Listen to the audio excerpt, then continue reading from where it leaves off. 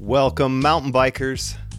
Thanks for tuning in to Vital MTB's The Inside Line podcast. This is our listener response show. The question we posed a couple weeks ago, is mountain bike design as good as it gets? You listeners chimed in with your answers to the question. There's some really neat responses in there. Thank you for that. We'll get to those in a minute. But what a week. Topsy-turvy, bumpy whoop section kind of week with the Lusa World Cup being postponed. We'll get more news on that. The UCI hasn't officially said what the dates are for rearranging that race. Sea Otter was postponed, and those dates were announced to October 1st through 4th. EWS 1 and 2 being postponed until the late fall. My Skype's blowing up in the background. Pretty interesting times with the coronavirus and events and all that stuff. We may not be able to control all the bumps and turbulence in this world right now, but on the trail, if you get some Maxxis tires, you're going to have traction for days. Cornering ability, stopping power. I've got a 2.5 Assegai up front right now with a 2.3 Aggressor out back, and that combo has been a hit in the softer kind of early season conditions here in Idaho. Hit up Maxxis.com. They've been a supporter of the show since day one. JensenUSA.com. Longtime supporter of the Inside Line, has their annual bike sale going on right now. Mountain bikes from hardtails to trail bikes to enduro bikes and downhill bikes are on sale with some big savings for you.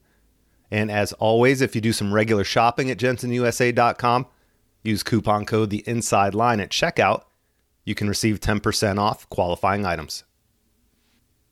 If your town, your county, your state needs help with a trail project, hit up the Pay Dirt Fund, and your project could receive help so we can get more people on the trails and on bikes.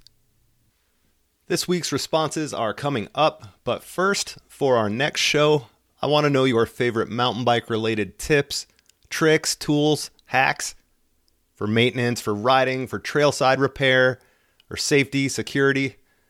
I remember being told a long time ago that if I have to leave my bike outside for a minute unlocked, which I try to never do, but if I have to, derail the chain, take the chain off the chain ring. If someone yanks the bike and tries to hop on and pedal away, hopefully they fall on their face or at least smash their nuts in the stem and can't get too far. I also buckle my helmet through the frame and wheel so at least the bike can't be rolled off very easily. These aren't life changers, but I know you all have some secret tricks or tools or techniques that could make all our lives a little bit easier. Share your answers by Sunday, March 22nd. Since there's no World Cup that week, what else are we going to do? Email those answers in text form or preferably audio form using your phone's voice recorder. Email those to sspomer@vitalmtb.com. We'll keep the fun going with the listener response show on March 26th. Thanks so much, listeners. I'm getting a huge kick out of this style of show, and I'm stoked that you're all willing to help out. Let's get into your responses about mountain bike design being as good as it gets. Yo, what's up, Spomer and Vital MTB? This is Brian Beal here to comment on mountain bike design. It's pretty much just gone backwards since the design of the Big Fatty Fat, in my opinion. Doesn't get much better than that, so, I think the glory days are behind us. Just kidding. Anyways, I think it's such personal preference type of situation in terms of mountain bike design. So many people want a steep or slacker seat tube angle, but then there's effective seat tube angle, actual seat tube angle.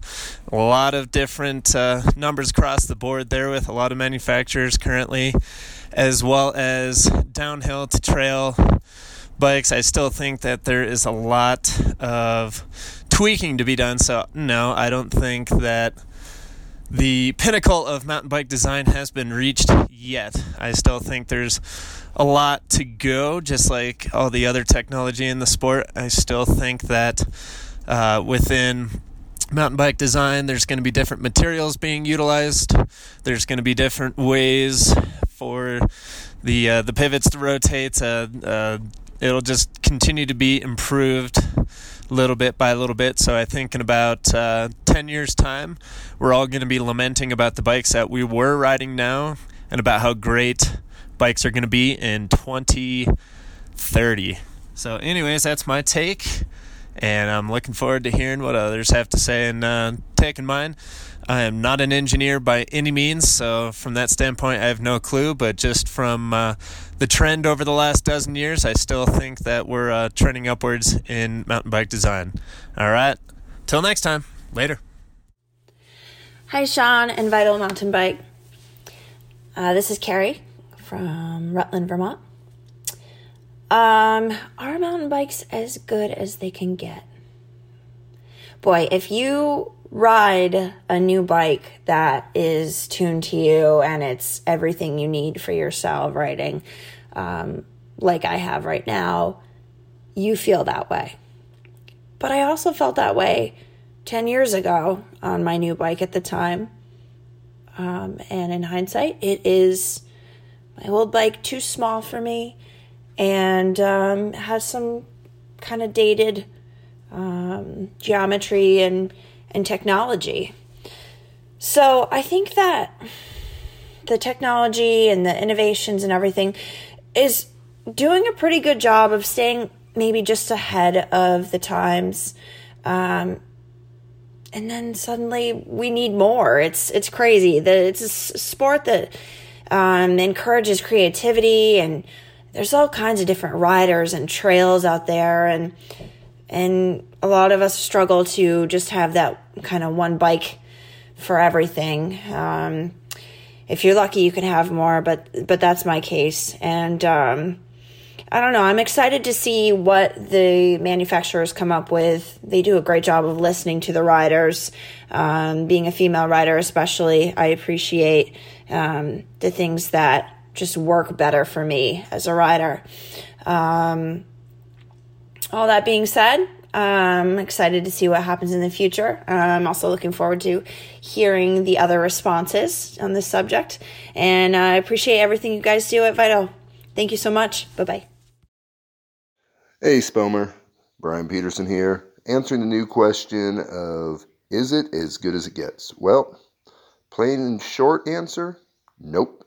Only way this is as good as it gets is if people stop innovating. People stop trying to find new things. And right now, we've been seeing several years of a lot of different changes going on. You know, things like changing the fork offset really changed the way bikes handle and ride and allow differences in geometry.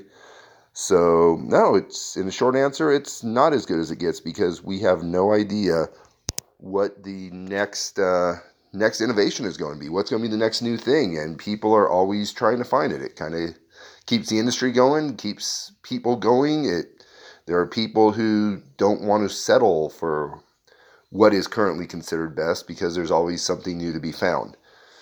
I mean, if it was as good as it gets, 10 years ago, well, I mean, things wouldn't have changed, right? So at the end of the day, it might not be as good as it gets right now. It could be way better. I think, though, we will maybe start to see some slowing down on the innovation. We might hit a little bit of a plateau. It might be a little bit of time before the next big revolution, the next big idea comes about. Then again, it could be tomorrow. What do I know? I'm a terrible mind reader, and my crystal ball is kind of foggy right now. So anyway, that's just kind of my 2 cents on it. And actually, I'm anxiously awaiting to see what the next big thing is going to be. By the way, love the listener feedback, and it's awesome that you give us a chance to get involved with it and fill in that time between the normal podcasts. Thanks for listening, and have a good one. Hi, Vital Mountain Bike listeners. Is mountain bike design as good as it gets? In short, I think no, it's not. And it will improve over time, but I think the improvements are going to be incremental compared to what we've seen over the last 10 years. Today it's hard to buy a bad bike, so the tech has really become mature, I think, in the industry. So now there's diminishing returns. I mean, spending $10,000 versus $5,000 on a bike doesn't get you a huge improvement for the average rider, I think. Now, there's been huge innovations over the last 5 to 10 years like dropper posts, one by tubeless. I don't think those type of innovations will be as common in the next 10 years. There might be one thing or maybe something that does move the industry like that, but I just don't see it. I think one of the big things that's going to improve bikes is trickle-down technology, like cheaper electronic shifting, for example, the tech that's already there being improved and trickling down to the lower-end bikes. And I think improvements will be made mainly in materials and engineering. So carbon fiber layups will be improved, for example. Bikes will get a little lighter and stronger with advances in engineering. So I think that's where the industry's headed, and it's a good thing for mountain bikers all around. Mike writes in, I just wanted to say thanks to you and the other legends at Vital for creating amazing content. I don't get to ride as often as I used to, #dadlife, so these days I rely on you guys to get my fix. Anyway, in response to your latest listener question, I have the following to offer. Mountain bike design has not peaked. It's pretty close, but the bicycle is not as good as it gets yet. Yes, there is a general trend toward homogenization as the big players hone in on what we as the consumer deem the perfect bike. It would appear that most companies are putting out bikes with very similar geometry and more or less the same components fitted. And sure, this could be seen as a sign that bike design has peaked. But don't forget that there are industry outliers, fringe players who continue to push the boundaries of what's possible. They're developing new materials and processes to produce better bikes and components. Some are pushing the envelope in the suspension realm, trying novel designs or new shock architectures. Others are going off in crazy directions to find the perfect geometry or developing tools to better understand chassis dynamics. All of this innovation at the fringes eventually finds its way into the mainstream, where the average consumer benefits from easier access, lower prices, and better performance. Furthermore, what we used to call mountain biking is now fractured into categories called downhill, enduro, trail, cross-country, etc. As these categories become more defined and specialized, we will see new design and technology introduced to make the bikes in each category better, faster, and more engaging. Look at how XC has been transformed in the past few years. Also, bikes still break with relative ease. They are labor-intensive and can be quite finicky to set up and maintain. Some geek out there is going to work with his slide rule to find ways to improve this. The only constant is change. Technology is moving at a faster and faster rate. There are bound to be new tools and skills developed in other industries which are transferred to the bike industry. How many aviation dudes now have their own bike brands these days? Anyway, I could keep going, but I won't. Mountain bike design has not peaked, but who really cares when bikes, trails, and the scene is this good? While I'm here, I wanted to weigh in on the last question also. Are mountain bikes too expensive? As I think that something was missed from the responses. I'm not sure you've noticed, or maybe it's because of #dadlife, and I'm more aware of it, but all of the commodities we buy have slowly become more expensive. I believe that's because the value of our dollar, the purchasing power we have, has decreased. Governments have introduced quantitative easing to keep markets afloat, and banks have reduced rates, making it easier to borrow, effectively making money cheaper. Anyway, that's my 2 cents. Bikes are awesome. Go ride your bikes, peeps. Cheers, Mike. And finally, Trail Farmer writes in with a category-based response. Hello. First of all, I would like to say thanks to you guys at Vital MTB. You've been doing a killer job with these Inside Line podcasts.